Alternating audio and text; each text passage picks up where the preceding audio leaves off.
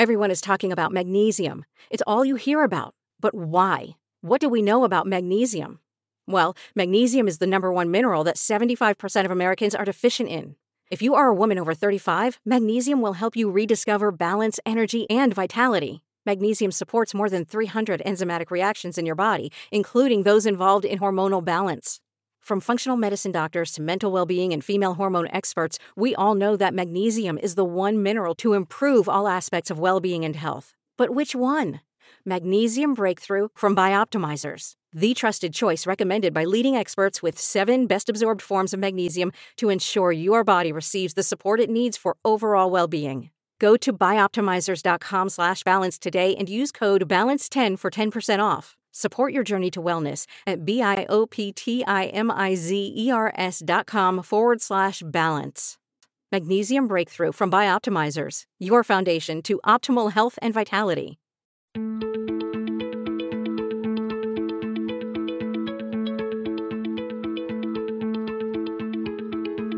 I'm Nil Zacharias, and you're listening to Eat for the Planet. On this show, we try to answer the question, how can we eat in a way that nourishes us without starving the planet? The show features conversations with food industry leaders, health and sustainability experts, as well as entrepreneurs and creative minds who are redefining the future of food.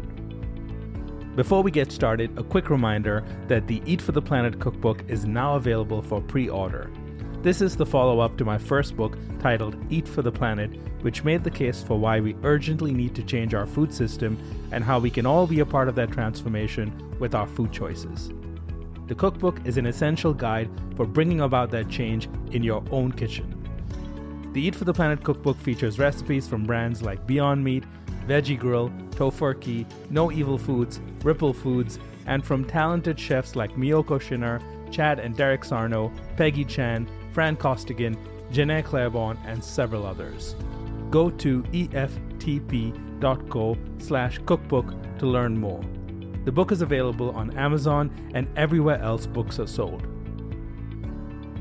This is a very special episode of the podcast featuring Dotsie Bausch, the founder of Switch for Good. I couldn't think of a better guest to close out this monumental year with. If you don't know Dotsie, you haven't been paying attention. Even if you are very familiar with her amazing achievements and her story, there is a lot in this conversation that you are going to love. First, a bit of background. After concluding a prolific professional cycling career that produced a medal at the 2012 London Olympic Games, 8 US national championships, 2 Pan American golds, and a world record, Dotsie Bausch has become a powerful influencer for plant-based eating for athletes and non-athletes alike. Dotsie has been featured in the Netflix documentary Personal Gold and The Game Changers. Her latest initiative is Switch for Good, an athlete-driven nonprofit working toward a dairy-free future. In this conversation, we start off talking about the early days of Dotsie's cycling career and the unconventional lengths she was willing to go to just so she could get better. We discuss what made Dotsie stick with cycling through the years, even though she faced failure after failure. Dotsie talks about her moment of Olympic glory and what it was like to retire from cycling after achieving that level of success. We then get into how she started Switch for Good and why Dotsie is now on a new mission to help people make the switch away from dairy. We talk about food industry trends around dairy and why the timing is ideal to change our economic and cultural attachment to dairy as a food group in general.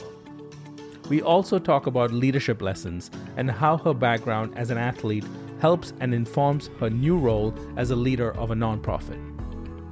Dotsie's passion for tackling this monumental challenge of taking on the dairy industry and the humility with which she approaches her new responsibilities of managing a team and building an organization really come through in this conversation.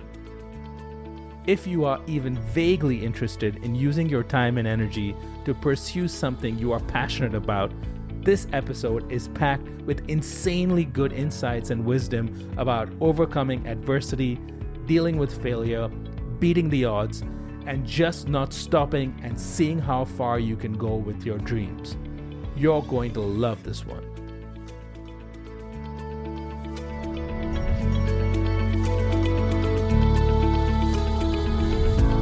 Dotsie Bausch, thank you for joining us on the Eat for the Planet podcast. Hello, new friend. We got to hang out in Portugal together, so it's very fun to be able to be on your podcast. Thanks for having me. Yeah, this is way better because Portugal was fun, but we both were severely jet lagged for the time that we were there. So while it was great to get to know you and spend time with you, I wish I was fully awake for more of it. So it's good to be awake today and drive to where you are. To sit down and capture your story and the work that you're doing now, because it's all so exciting and interesting. So where do we start? I mean, today is the day we're recording this. Not that it's relevant because it's going to be, you're going to be listening to this. The listener is going to be listening to this later. But Game Changers is out on Netflix today, and whoever is listening to this now. If you haven't watched that, you should watch it to get a taste of what Dotsie's all about. But we'll go deeper today because you're about much more than what that movie captured. I think that was just in an interesting way. It's beginning of a much longer story. So let's go back a little bit. Let's one of the things when looking back at your story that got me really excited to meet you was learning about the fact that when you were just starting out in your early days of cycling, that you decided to take a job as a bike messenger so that you could get your base miles in. And tell us a little bit more about that story, because while on the surface it sounds like, well, you took a job as a bike messenger, but it's kind of crazy that you did that. Well, I was at the beginning. I wouldn't even call it. I was going to say the beginning of my cycling career, but my cycling career was clearly not happening yet. So I was just at the beginning of learning to really like ride my bike, and I had a dream that I would maybe potentially be able to make it professionally and be on Team USA one day, which was really quite a ridiculous goal at the time, considering I was 26 and just starting to ride my bike. So I was living in Venice, and I was actually working and making great money in production design in music videos, back when there were music videos, and commercials. And so I decided to quit that. And really, if I was going to pursue this dream of becoming a professional cyclist, I needed to get some miles in my legs, because I was starting so late compared to what my soon-to-be competitors would probably started. You know, most women start, 15, 16, 17 in that age range. And so I was living in Venice. And so I got a bike messenger job downtown LA, because I figured if I rode from Venice to downtown and back, it's 23 miles each way. And then if I had, it's anywhere from 10 to 15 miles when you're messengering. So I would at least be able to get 60 miles in, and probably a little bit more every single day. And 5 days a week, I was like, this is really going to add up fast. This is going to work. So I did that. It was 100% guys who were bike messengers. There were 27 of them. I was 28, and I was the first female. But I got my miles in. I became very, very poor very fast. I made it was like $5.50 an hour or something like that, and I really was able to hone some skills, though, during that period of time bike messengering downtown LA, which was the other thing I was missing besides just the, miles on my legs. You're a cyclist. I mean, there's a lot of technicality to it. It's a very dangerous sport. So you have somebody that, really has never done this before. I was not safe in many of the first races that I started, but those guys helped me learn to, jump some curves and wiggle through things. And I definitely learned a lot from them in that sense. So I did that for, almost a year, I think. Yeah, the reason I bring that up is because I obviously, I talk to a lot of entrepreneurs on this podcast, and I guess the reason that story really resonated with me is because you have to really love cycling to be able to do that at a point where, as you said, you didn't have much of a cycling career, and obviously you weren't doing it for the money. Right. So you must have just loved the process. Like, or were you just so driven that one day you would become professional, that this was and if this was the way to get there, then so be it? Yeah. Well, yeah, I mean, I was in my journey out of my eating disorder recovery, I was much, much, much better and very well by that point. And so there was really honestly an aspect to it, Neil, where I just felt so grateful and so free that I was able to be on my bike and ride it to downtown LA and back, that my body had regenerated itself enough to the point where I could even do that. And it was just kind of a thrill, I mean, it was busy. There's a lot of cars in Los Angeles, there's one really sketchy area that you go through between Venice and, because I just rode straight down Venice Boulevard. I mean, it's just all the way downtown. So, and there's many parts of it that don't have a bike lane. So I think it was just thrilling. Like, it felt good. It made me feel really alive, which I hadn't for a long time when I was sick. Yeah. And that's such a, I don't know. I think it's just this an aspect over there. It's about, following the thing that makes you feel the most alive to get to wherever you were going to go. And at that point, it seems like you didn't really have a clear endpoint in mind. And I think there's a lot to be said for that, because, if you follow that journey, you pedaling from Venice Boulevard all the way to multiple national championships, and then, culminating in this big moment, and this is fast forwarding many years now, culminating to this moment in the Olympics, where you are a few months shy of 40 and find yourself as a track cyclist in the Olympics, after having quite an interesting career as a road cyclist, in which it sounded like for the first half of it you mostly lost and didn't even podium for a long time, but still stuck at it to the point where you eventually were winning championships, and then find yourself at the Olympics. Before we get into the Olympic moment, of course, what made you not quit through all those years where you were, past being a bike messenger, now competing, traveling through Europe, probably not getting paid too much money, and not even the most important cyclist on your team? Yeah, no, I was basically like shining their shoes, my team. I mean, I was noticed at U.S. Nationals in 2001 when I placed fourth against all the best women in the U.S. So the national team noticed me at that point and, said, come to the training center, get tested. I got tested. I was like, I was marginally talented compared to, what could become of my future. And so I was what was known as a domestique on the team, which was the U.S. national team. We were sponsored by T-Mobile at the time. And all of my teammates were world-class, still are world-class, a couple of them, because they were, but younger than I was. And so it was just like this. I don't know why I stayed on for the beginning. I lost everything. I mean, one race in Europe, I was so off the back, as we know that term in cycling. So just not anywhere near the peloton, right? Like they're across the finish line. I come in so much later that my team director had already started calling the local hospitals to see if I'd crashed somewhere on the race. I mean, I was just really, really, really, really green. I remember riding against one of my teammates, Amber Neben, she's still racing and is extraordinary, world champion, national champion. And she was a college runner and just a fantastic, incredibly defined cardiovascular system. We were in the Czech Republic. It was like my second stage race ever. And we just got there working off the jet lag, riding next to each other. And, we're probably going just like 15 miles an hour, just spinning our legs out. I look over at her meter, her SRM or power meter, and I see her heart rate, and her heart rate's at 90.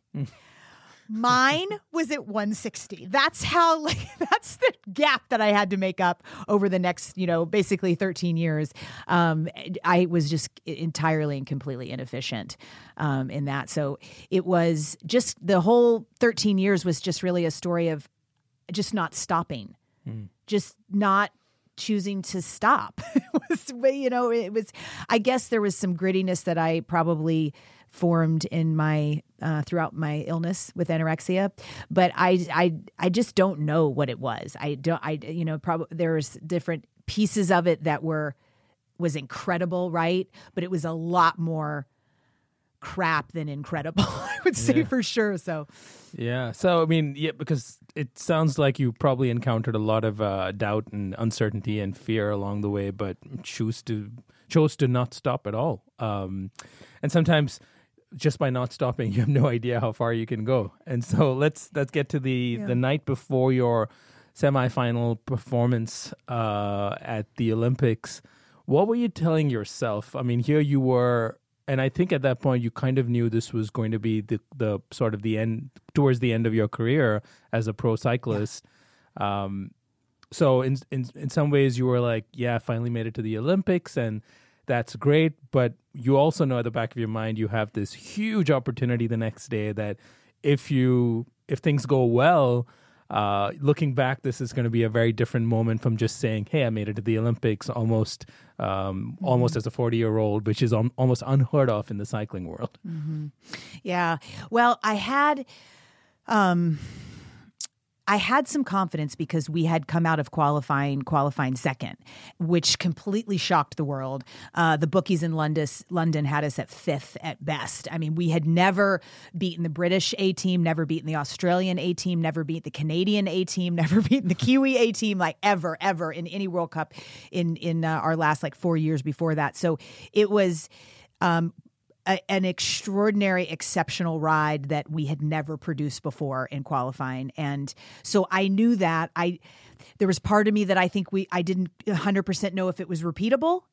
If it was repeatable, we actually needed to go even faster than we went in qualifying. We knew the time that it was probably going to take in the semis to make it to the gold medal final, because the semis were you're either going to make it to the gold medal final or you're going to, go to the bronze medal final. So it was I had done an extraordinary amount of mental work before Olympics because I struggled with nerves pretty severely in my career. So I really was in a headspace that rest of that afternoon, that night. I really remember feeling just totally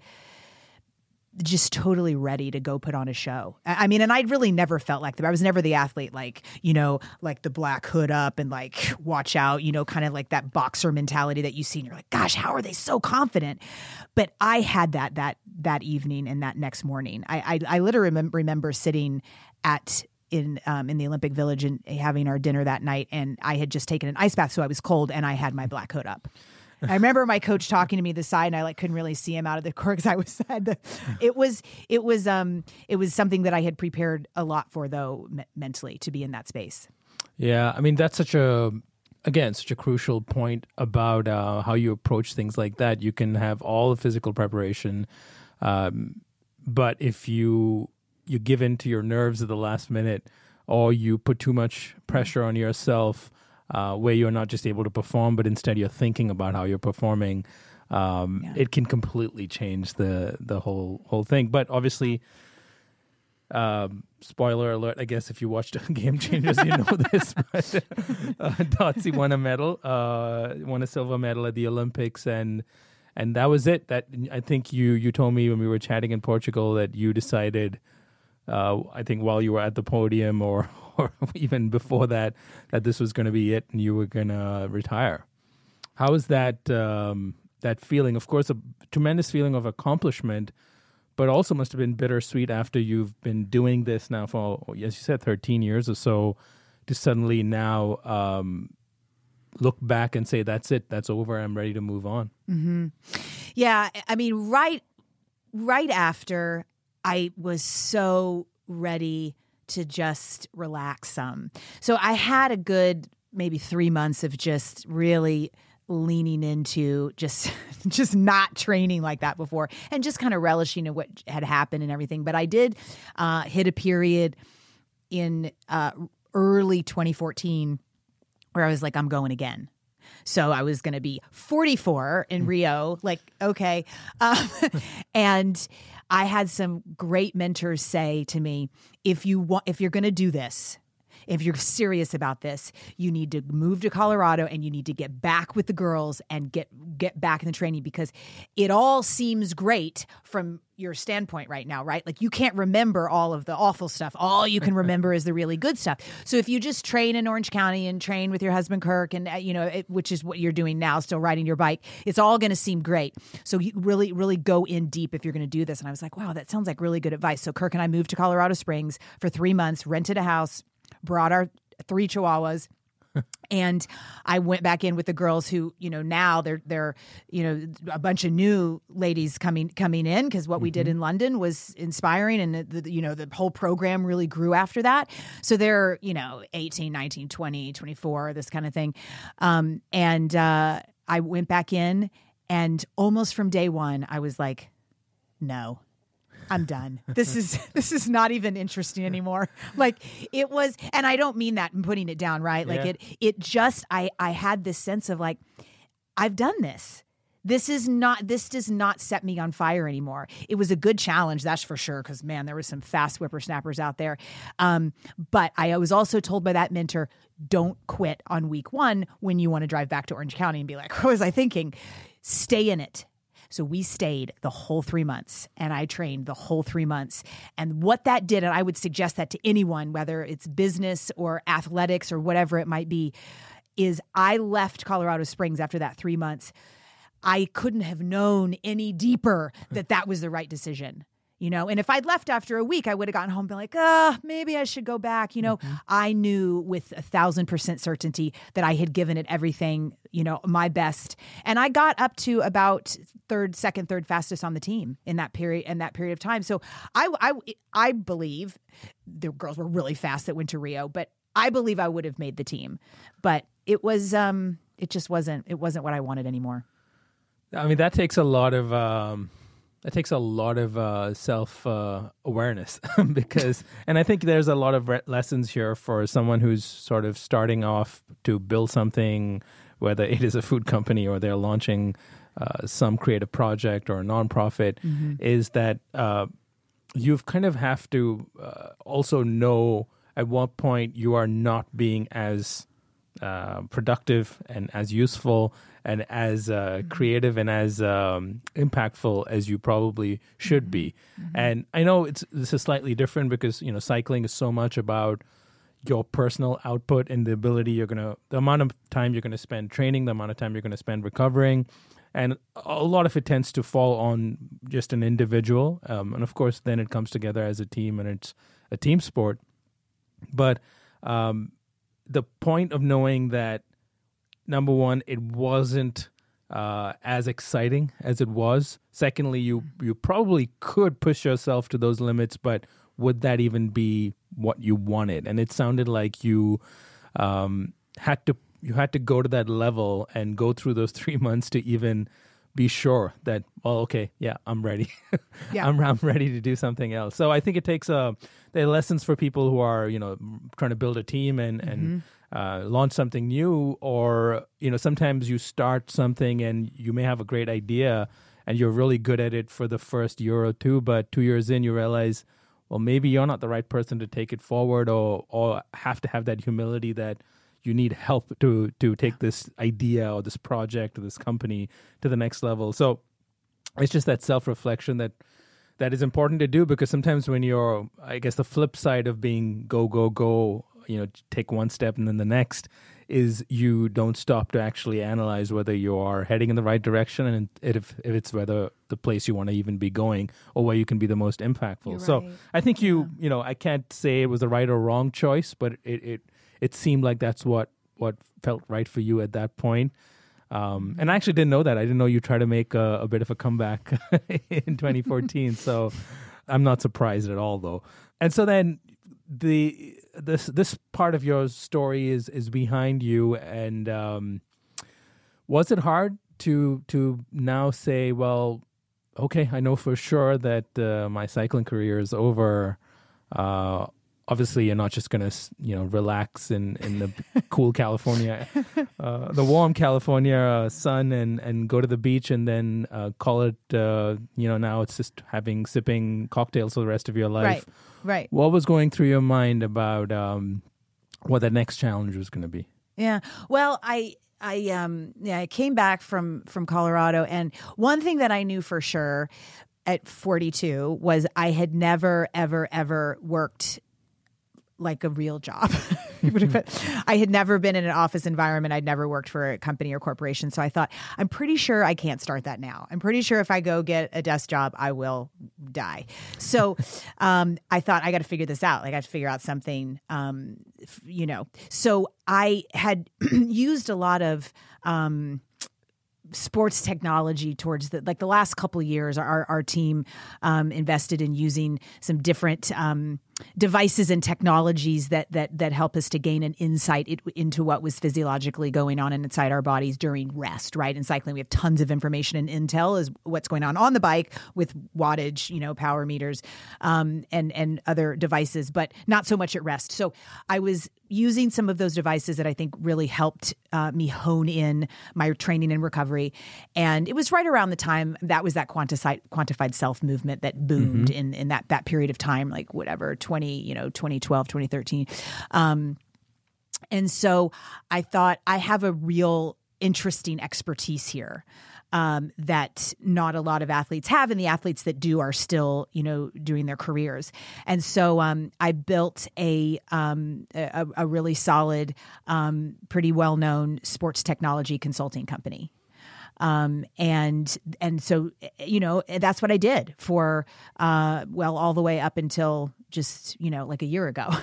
and it was fun and interesting and challenging. And I got to work with some great companies, great CEOs, great thinkers, pushed me, challenged me. It was a blast, and, made a lot more money than I'm going to make as a founder of a nonprofit. I'll tell you that. I just said goodbye to money about a year ago. No, it's fine. But it's just the way it goes, right? Like so that was, it was able to kind of put my competitive drive, my competitive nature into that business, because no one else was really doing it. So I had a lot of opportunities, and it was just a lot of fun. And I was my own boss, which I recognized that I was going to have to set something up that way, because my husband was like, he's been in corporate forever, and he's like, there's no way you'll make it in corporate. I was like, I know, I have to figure something out. Help me.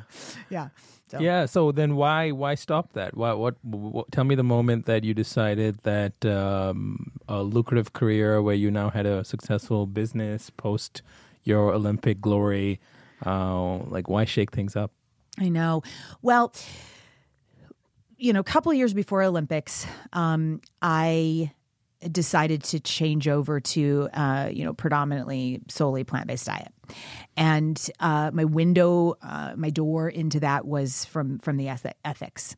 So, a couple of years before the Olympics, my entire worldview changed. I was now seeing the world with completely different lens on. And I came home from London and started the consulting business. Well, sort of after the almost comeback, and I was just doing a lot of volunteer work in the movement, right? Like just different things. Volunteers, a little bit of speaking. I was leafletting. I did a ton of leafletting. I mean, I don't know how many leaflets I gave out, but it was a lot.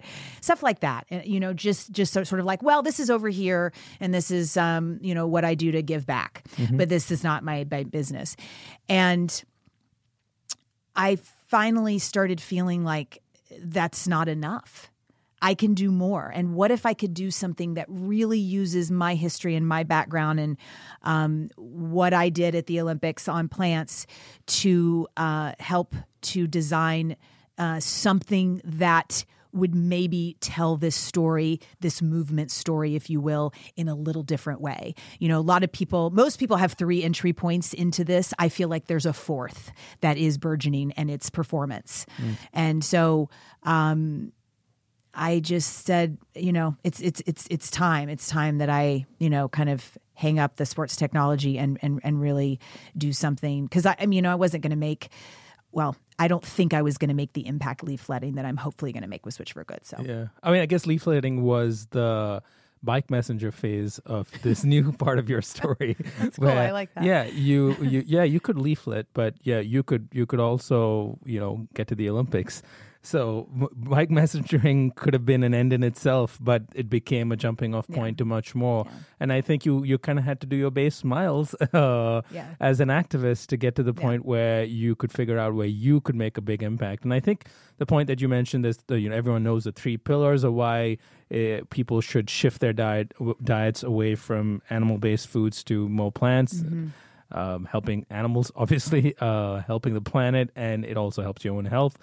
Performance is becoming this 4th pillar where you can say it's a sort of a offshoot of the health side, but instead of disease prevention, performance is more about you can actually thrive on this diet, not just not get sick. Right, not just survive and not die of disease, but actually you can do superhuman things like go to the Olympics, win medals, and torture yourself the way you did to get to that point, and recover quickly, which is the best part about this diet too. So tell me that, I guess I know I've talked about it before. You were sitting on your couch and you were watching, I think was it the Olympics opening ceremony or was during the Olympic Games.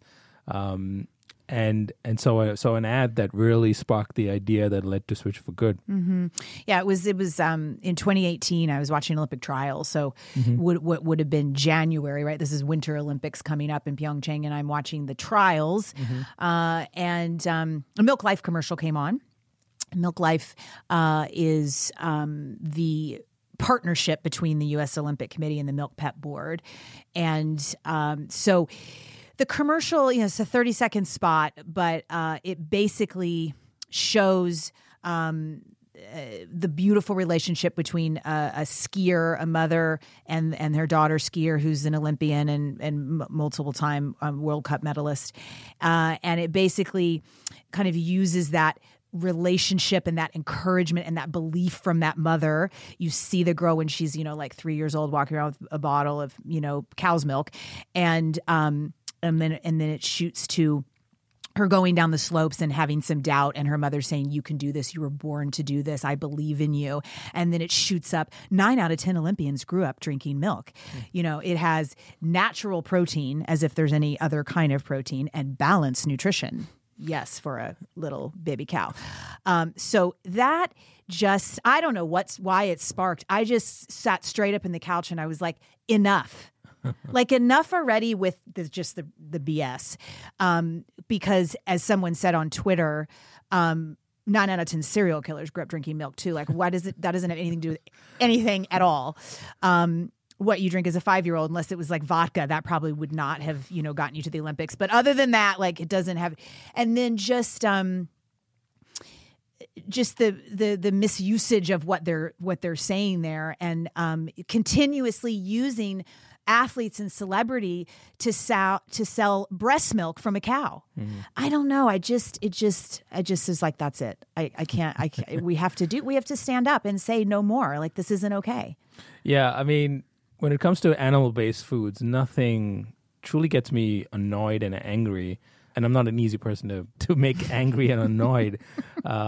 Is milk, because it's just, and all the marketing surrounding milk, and because it's 99% lies, and the 1%, I haven't really found the 1% truth, so maybe it's 100% lies.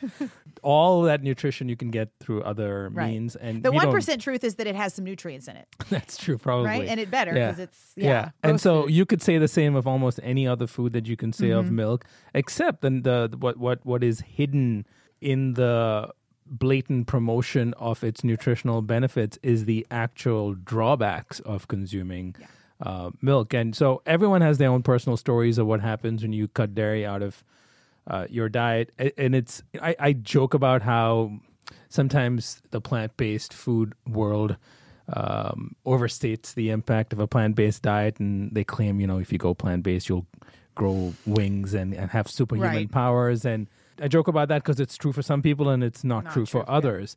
But one thing I've heard consistently, and this is maybe my own experience too, which is why it influences my thought process around this, is that it was the cutting out of dairy that I felt actually helped alleviate problems I didn't know were caused because of dairy. Exactly. I used to get sinus headaches most of my life, and earlier I thought they were migraines, and then I actually checked it out, found out they were sinus headaches. Gone instantly after I cut out dairy from my diet. And, that's just one example, and I'm not saying that's proof of anything, but everyone has their own story. So can some people survive with dairy in their diets?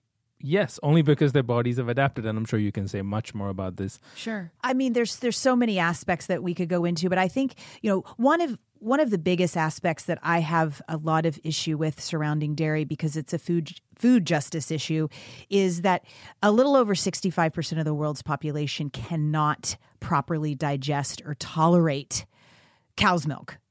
Cow's breast milk. I like to always be really clear about this, as all the monikers are, milk up and built with milk. It's like breast milk up and built with breast milk. I mean, that's really, because that kind of tweaks people out, because it's like, well, wait a minute. It's like, no, that's what's happening here.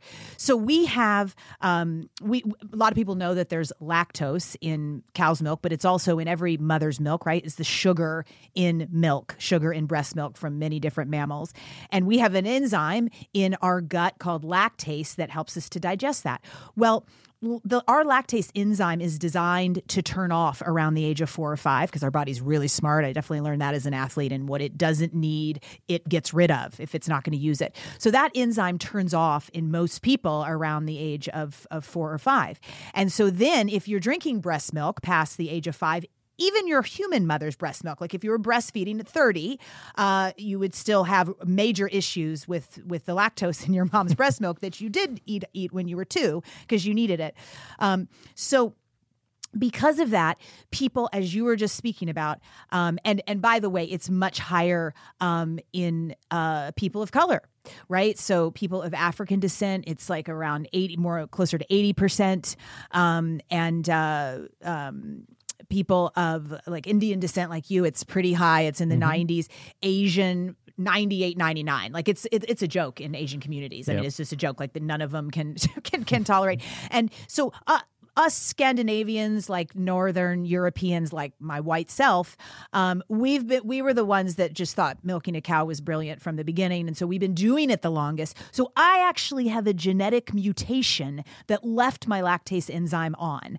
I don't have any type of intolerances. When I was, used to eat ice cream, let's say, I mean, I could eat like 2 bowls of ice cream, feel completely fine. But I mean, there's a lot of white people that can't. But so I actually have a genetic mutation. So it makes me angry that people that can't digest it are called lactose intolerant, because I'm the weird one. I'm lactase persistent, and that's not normal, So that's an issue right there. That the brown and the black people are lactose, and it's like, no, they're normal. So, but the problem with obviously those high rates are that we in the U.S. anyway, the USDA having dairy as a food on our plate for Americans, it means that we're pushing a food group, we're pushing a substance on people that cannot digest it or tolerate it via marketing, via the school lunch checkoff program, right? All the little kids at school, 65% of them are getting stomach aches, cramping, bloating, diarrhea, constipation,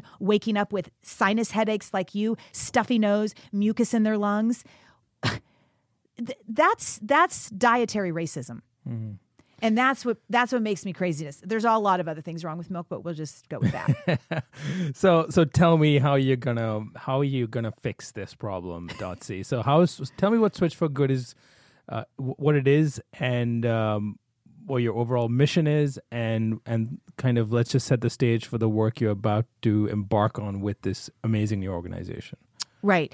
So Switch for Good launched pretty much after I was sitting on the couch and I saw that commercial, and then I thought, we have to have an answer to this. So within about 6 weeks, I got a team together of directors and production and funders, obviously, and we did a kind of a commercial of our own, a 30-second spot that we put on NBC and the closing ceremonies of that very Olympic Games in Pyeongchang on NBC with 7 Olympians that don't drink cow's milk and think it's quite noxious. So after that commercial, I honestly thought that was a one-off. I mean, I didn't have the idea or anything for the organization at that point.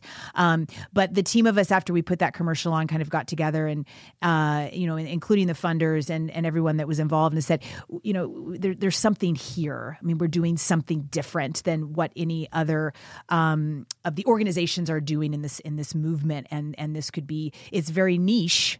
It's athletes, and yes, it does focus on dairy, but it has the potential to do a lot of good. So Switch for Good was basically born in kind of the spring of 2018, and the mission is building a dairy-free future. Now that's we're a ways away. That'll probably be after my lifetime if it stays here. It's not about, destroying farmers and families and, dairy farms. There's a lot that we're trying to do to work with some of the great organizations that are helping dairy farmers transition over to yellow pea and lentil farm, which actually would have a lot better yield for them and their family. All of the small to medium-sized dairy farms are not making it, right? Mm-hmm. We know the big daddies, the big conglomerates have come in and are putting them out of business. So they're struggling anyway. But we have 4 areas in Switch for Good that we really focus on, and it is the health, but it's very much performance forward, and food justice. And planetary responsibility, because so many people don't realize how much pressure dairy agriculture is putting on our planet, right? Because the cows have to stay alive to produce milk, so it's not just like a one and done, right? They're around for 4 or so years before they're killed. So, we're in stride. We've done a lot of different things. When we first started, it was like, okay, the athlete in me was like, let's try this, let's try this, let's try that, let's try. I may have driven the team a little crazy in the beginning. I still drive some of them crazy, but there were things that we tried that we didn't feel like had as much of an effect or an impact. We are really, really heavy metric impact-based organization to figure out, is this working or not? And if it's not, clip it immediately. But I'm really seeing our niche in how we tell our story and how we share with others from our team of experts and our athletes is in going in and educating and forming programs in a lot of the big major ball sports. So we have a program right now that's going on at the Clippers. And just last week, I was able to meet up with Chase Utley, and he's getting involved in what we're doing. So we'll definitely be going to the Dodgers. I mean, there were 6 dairy-free Dodgers at the beginning of this year, and they won 106 games, which was a Dodgers history, record in history, and then it went south. But sadly, so I'm really seeing that starting to form as where people want to see us do our work, because the Clippers reached out to us actually. They found us and said, get in here and, help us with this, because we want to be innovative. We want to be pushing, limits, and we want to win a championship. And, obviously knowing, and they have one white guy on the team. The whole team's black. So probably, 80 to 85% of them, that's just a performance hack right there. Yeah. When you stop ingesting something that's, making you feel sick. Yeah. So you kind of go in with information and try to educate the team and inform the nutritionists and their chefs. Yeah. And so is there a real plan you're trying to get them on, or you're just trying to get them to understand or at least plant the seeds of this idea that perhaps by eliminating dairy in your diet, you may most likely 100% right. see some performance improvements. Yeah. And so is that the plan? And then what's kind of the follow through after that initial meeting or right. kind of training? Yeah. So it turns out that all these sports teams are just like all the other regular people that we've talked to about this, and it's not overnight. I had a hope that they and no, it's a journey for every single person, right? Some of the nutritionists have been, fed, dairy-funded, dairy-sponsored research for their whole careers, and they're just like, what are you talking about? But most most of them in the different sporting organizations are really quite open. They've heard this somewhere at some point, right? 10 years ago, we wouldn't have been able to go in there. I mean, the interesting thing is some of the like who got a hold of us was Dee Brown, who's the head of performance, integrated performance at the Clippers, who played in the NBA for 13 years, a long time with the Celtics, and then their mental performance coach. They're both dairy-free. So we're kind of coming into a time now where, people in these different organizations are trying this, or maybe they're trying plant-based or whatever, and they're seeing just incredible benefits. And Dee has been seeing it. I think he's been dairy-free. I think he's like at 9 months or 10 months or something now. And he's been getting comments like, dude, you look like you could play again. What are you doing? So that's exciting, because it definitely, I think, opens the staff's mind more when they're who they respect so much. Their boss is saying, I want to bring these people in, and so it's, the chefs seem really excited, because I just think it's like fun for them to learn new techniques. So it'll be an education journey. Right. Plus, the players themselves, I mean, they're grown men. Like, we can't make them do anything. So first, it's offering all the alternatives. It's getting the chefs set up with some of those alternatives too. But it does entail having some of the players, 3 to 5 of them we're looking at, completely 100% commit, and then gather data. Because again, I always want to gather data from before, and then 12 weeks later, after they've had no dairy in their diet, for their inflammatory markers, their blood lipids, their vascular flexibility, and also their performance markers that they normally are tested on. And so then we can really start to show changes to other sports teams. This is happening. It's not just, because right now it's a lot of anecdotal stories from the athletes and great science from our doctors. Like, when we went, I presented with doctors, I'm not going to, but nonetheless, that's still mostly health information, right? Mm-hmm. That's what we have. So we also have a research arm at Switch for Good, because I feel really, really passionate about, if this is going to be a fourth entry point, we're really going to develop this as a fourth entry point into this movement. We have to have some research on actual performance, not just health. And so is professional sports going to be the focus, at least in the beginning? I can see, opportunities to even get involved with universities and schools, right, and the athletics programs, and and since you're leading with performance, what I like about this, and if anyone's heard this podcast before, I usually like things that are very specific and focused, and this is as specific as you can get. You're targeting one food item. It's dairy, and of course it's in different forms, and milk and cheese, cream and other things, but it's one specific thing, and you're also tackling it from a standpoint of performance. And of course, people are playing sports since you learn to walk, and you're probably going to be playing. And so there's, I know you're starting with professional sports, but I can see a lot more opportunity to do much more. I know you're just getting started, but what is kind of like the bigger vision with some of this rollout? Yeah, no, I definitely think that we'll have a lot of opportunity at the university level, most definitely.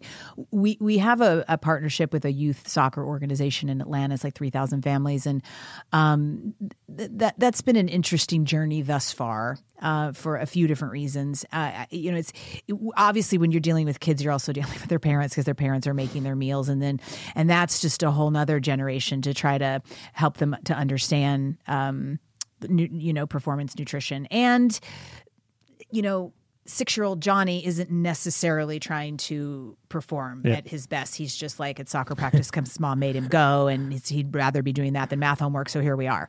So I don't know what it looks like, what Switch for Good looks like for the under 12, let's say, or something like that. But I very much think there's a lot of opportunity at the university level, and I think starting with the professional teams will help us, have the weight to feed into to those programs too. Yeah, you almost look at it in a layered way. You're leading with performance. Maybe the second layer is health, and then the third layer is sustainability and social justice and all of this other downstream impacts of making the switch. Yeah. But performance is your sort of lead card that you use to go in, and that's where you're probably going to get the most amount of data, as well as get the most amount of attention.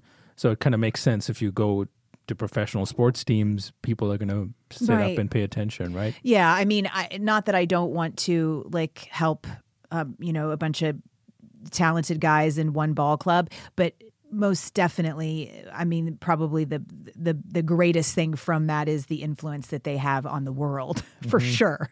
So, part of this is definitely being able to say that we're doing this and that this is a part of what we're doing, so that people are oh, interesting, whoever it is their favorite player. And it's, and in culture now, I mean, most people are just interested in, what they're wearing, what they said, what movie they like, so it's like they're not very wrapped up in what they might be eating. So it's a lot of competition out there for their fans to say, oh, that's interesting, dairy free. Why? Okay. But it's certainly, I think, going to have a louder echo effect than anything else. Major. And I know it's, again, early on in your thinking process, but do you think of Switch for Good as sort of being this, I know you mentioned you have the research and you're going to track performance and measure the impact of some of these changes, but do you think of it as largely like an outreach, education platform, a place that is going to be where people turn to learn the science and the details, or that's just the first step you're taking, and when you establish that base or foundation, you can then kind of branch out into more specific campaigns and projects that have results in different ways besides just tracking someone's performance without dairy in their diet. Yeah, if I've learned anything, it's that there has to be the why, but then right after that has to be the how. I mean, it's ad nauseum that you and I both hear, oh, but how, or I can't do it, or I love cheese, or just so we're really focused on and embedded in the how, as well as the education component, like you said, of you should ditch dairy because of this and this reasons. Okay, good luck, high five. It's got to have. So we've done a lot of work with some people that know quite a bit about how people make decisions, behavioral psychology, understanding that much better, and are we're doing a lot of work in that area, because I think that we have to have really a deep understanding of how.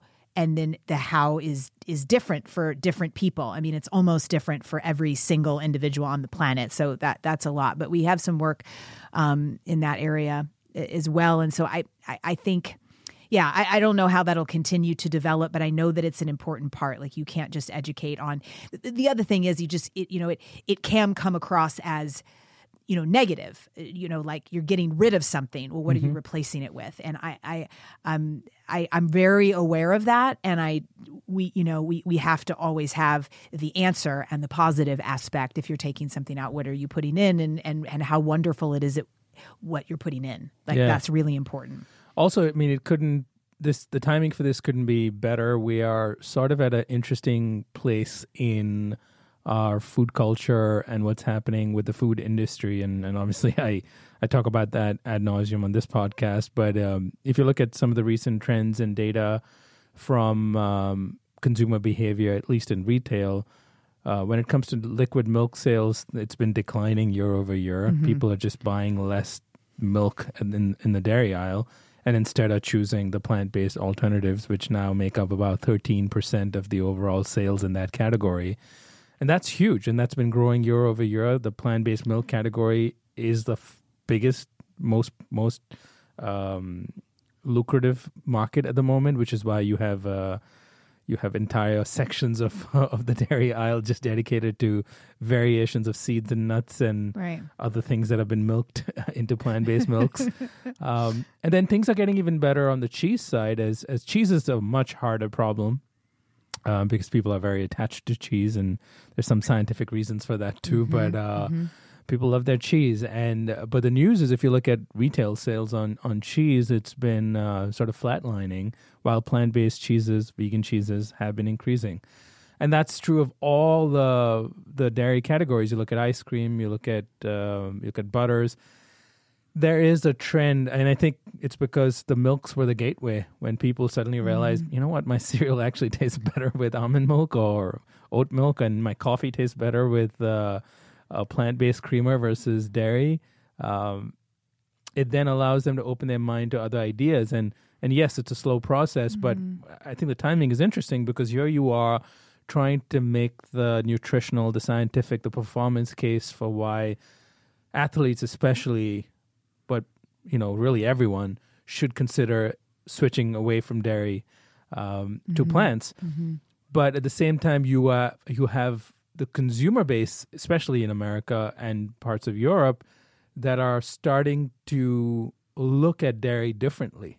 And so the good news is that you're at this interesting meeting point of these trends where, I mean, it's a great opportunity that maybe is a once in a lifetime opportunity to get people to truly wake up to this idea that not only don't you really need to consume dairy from a nutritional standpoint, but also that now you have enough alternatives that are the same, if not better tasting than whatever comes from a cow, and and that if you try it, you're probably going to easily make that switch. Yeah, and more nutritious, and not damaging. I mean, there's so many aspects. I mean, dairy is so inflammatory, even if you have, zero intolerance to digesting it. There's a lot of inflammatory characteristics of dairy. And you don't have that with cashew cheese or almond cheese or oat milk or rice milk or soy milk, or the list goes on. So there's so many positives. And now, like you said, a good 10 years later, the options and the choices are just endless. I mean, it's just crazy. There's just so much, and there's so much that you can do even with just like dipping cheese in your Vitamix. The book, This Cheese is Nuts by Julie Piat, the first recipe I think is smoked almond cheddar. I make it all the time. It's 5 ingredients. That is it. And I fool everyone. Well, nobody's fooled anymore because I know if they're coming to my house, they're not getting dairy cheese, but they just are like, what is happening in my mouth? Like, this cannot be non-dairy. It's just like, so it's easy to, it's not difficult. Yeah. And she now has a product line that you can buy online. So you're a little plug for Julie. Yes. So I ordered it like the first day I found out about it. I can't wait. So you're obviously super excited about the place you are in. I know it's just about a year or so since all of this began. It's a whole new challenge for you. And you didn't have to embark on this challenge. It sounds like you had things figured out post-Olympic career and cycling career. How are you feeling about the progress you've made so far?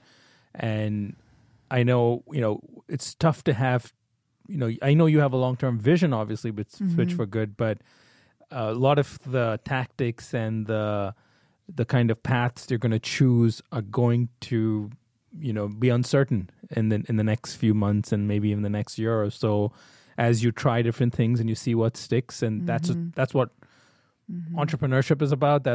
And I know you're not. It's a nonprofit, but you are doing something that hasn't been done before in a space that hasn't been tackled before.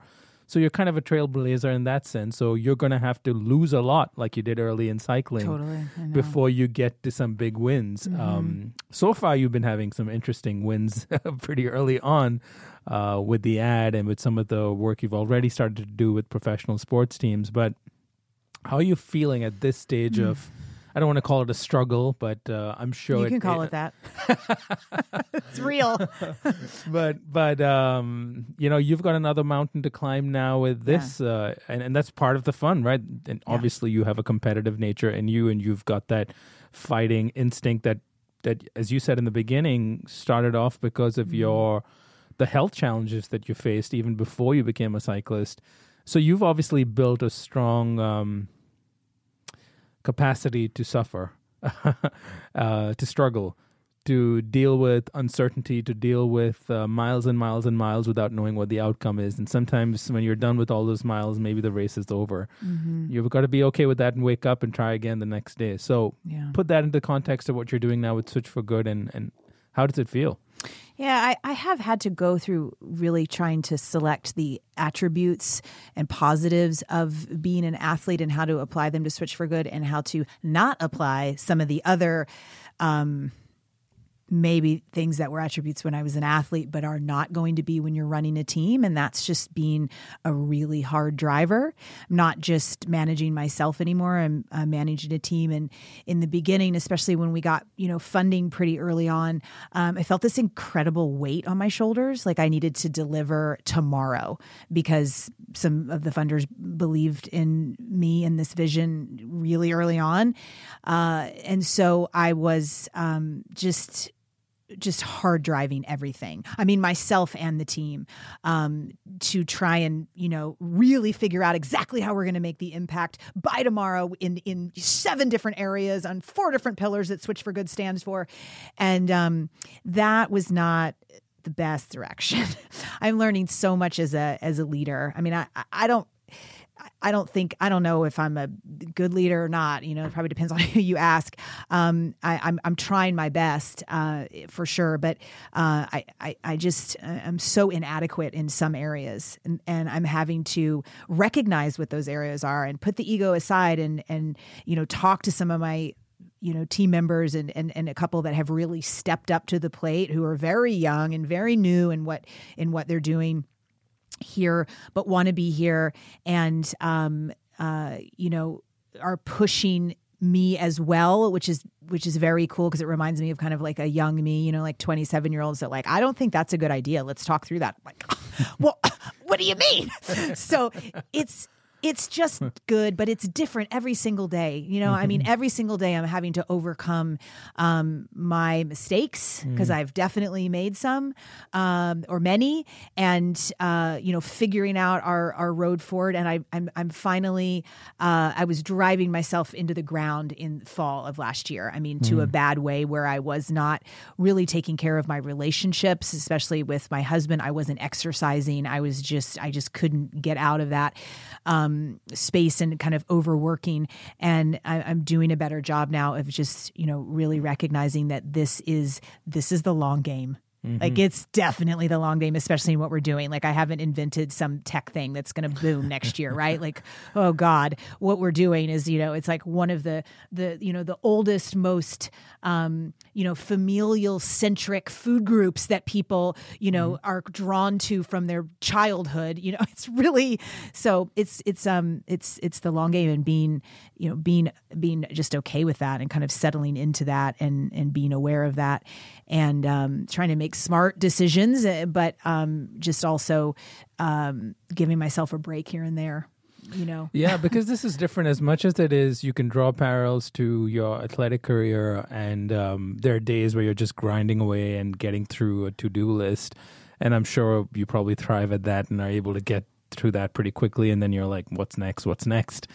But here the difference is you're also, back when you were a cyclist, you had a coach, you had a team director, you had support staff. Here you are kind of all of that. And you're also writing. So you're doing it all in some sense. And that's the journey of a early stage entrepreneur or early stage leader, is that you've got to come up with a plan. You've got to get people you've got to rally people around and help get them to believe in your plan, convince them that this is the right idea, and then charge forward like as if their life depended on it as much as yours did.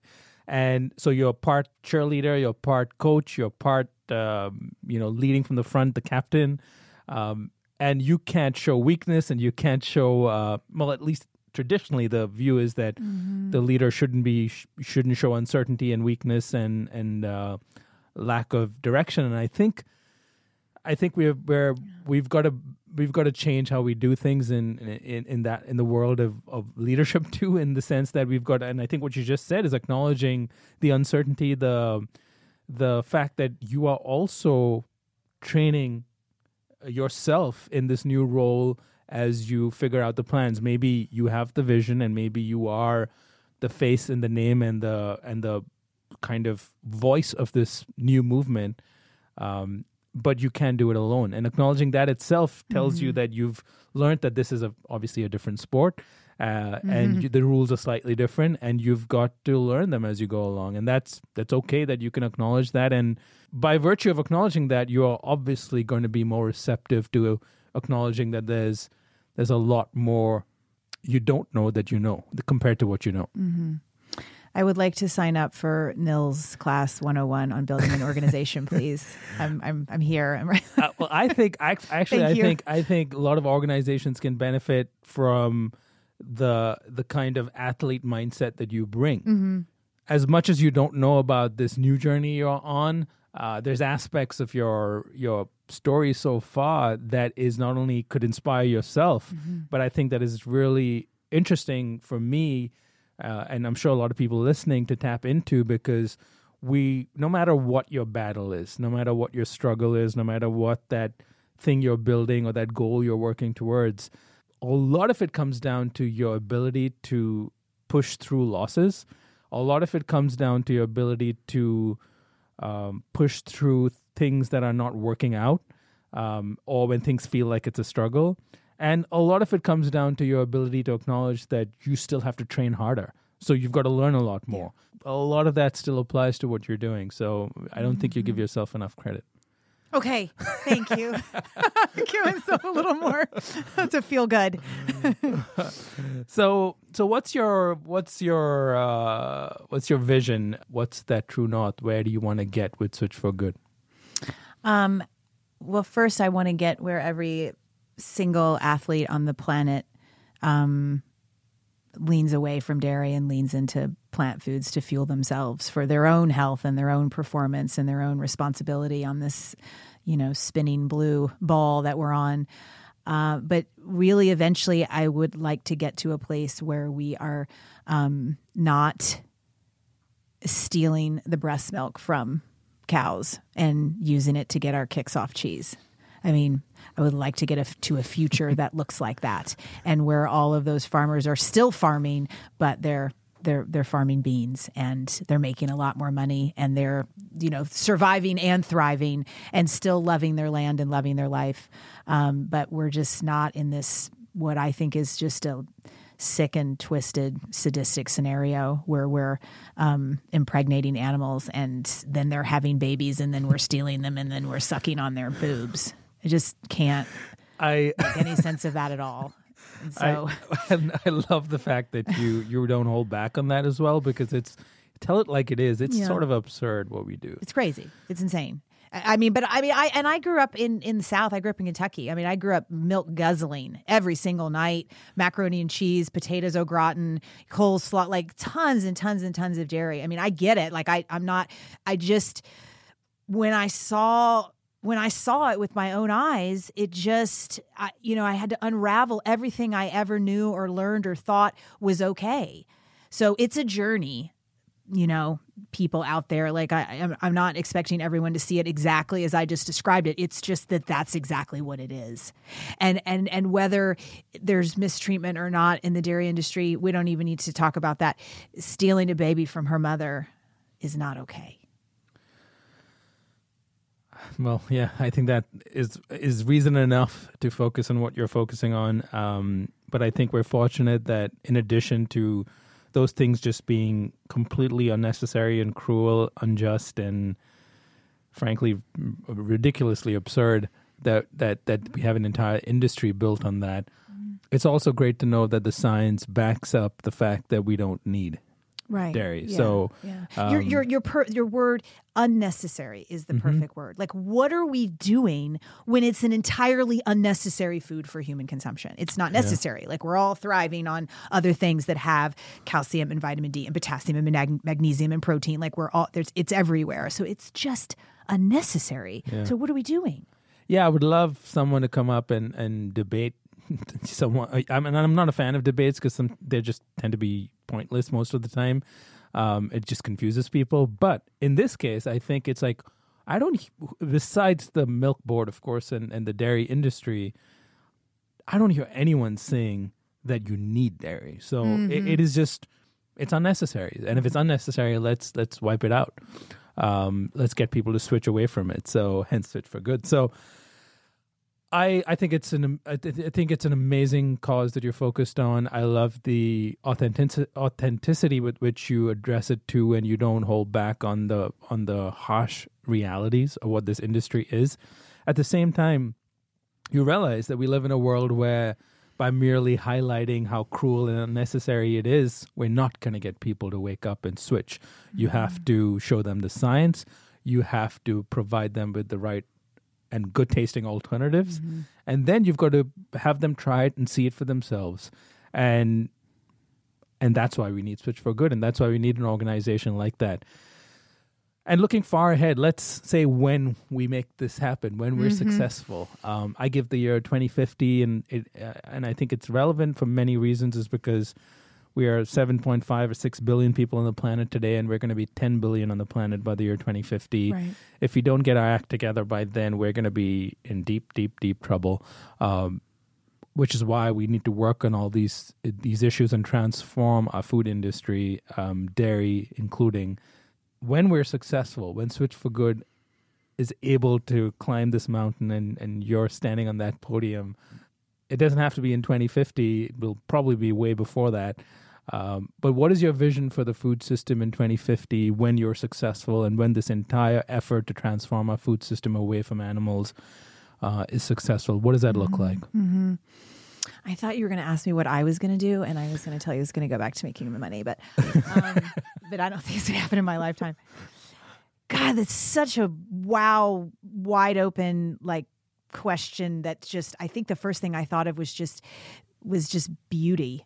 Because what will it look like? Like, I really thought of what I would envision it literally looking like in my eyes, in my mind's eye, like what that would look like with very little disaster and trauma and pain and agony for no reason to our fellow beings on the earth. What would that be like? What would that look like? You're probably a better person to answer that question anyway, but it's exciting to think about, but it's also, it feels really far away to me. I hope it's 2050, but it feels further away than that. Just with every conversation I have and every email I get, and we get a lot of crap at Switch for Good, right? Like, I get a lot of gnarly emails at info@. So maybe in this, I've felt further away than I ever have, which is interesting because I'm now doing something about it than I wasn't doing anything about it before, much about it before. And it feels further away now. Yeah, I think because you're in the weeds right now, so you're. It feels like you're in the midst of the fight. So it seems like you can envision the end, but I think you know what that is, and I think you if you didn't know what that was or what that end perfect scenario looks like, you wouldn't have the courage to wake up every morning. So I would say you should spend more time thinking about that because it'll give perspective to. Okay. Because I think we create the future we envision, and sometimes when we don't have the day-to-day answers, just having that scenario in our minds, whatever it looks like, where dairy is now 10% of the overall milk market because plant-based and cultivated dairy and cultured dairy and all these other new technologies have come about.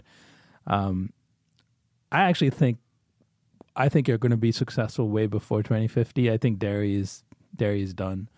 It's got its years numbered, and I think it's because of the fight being fought on many fronts.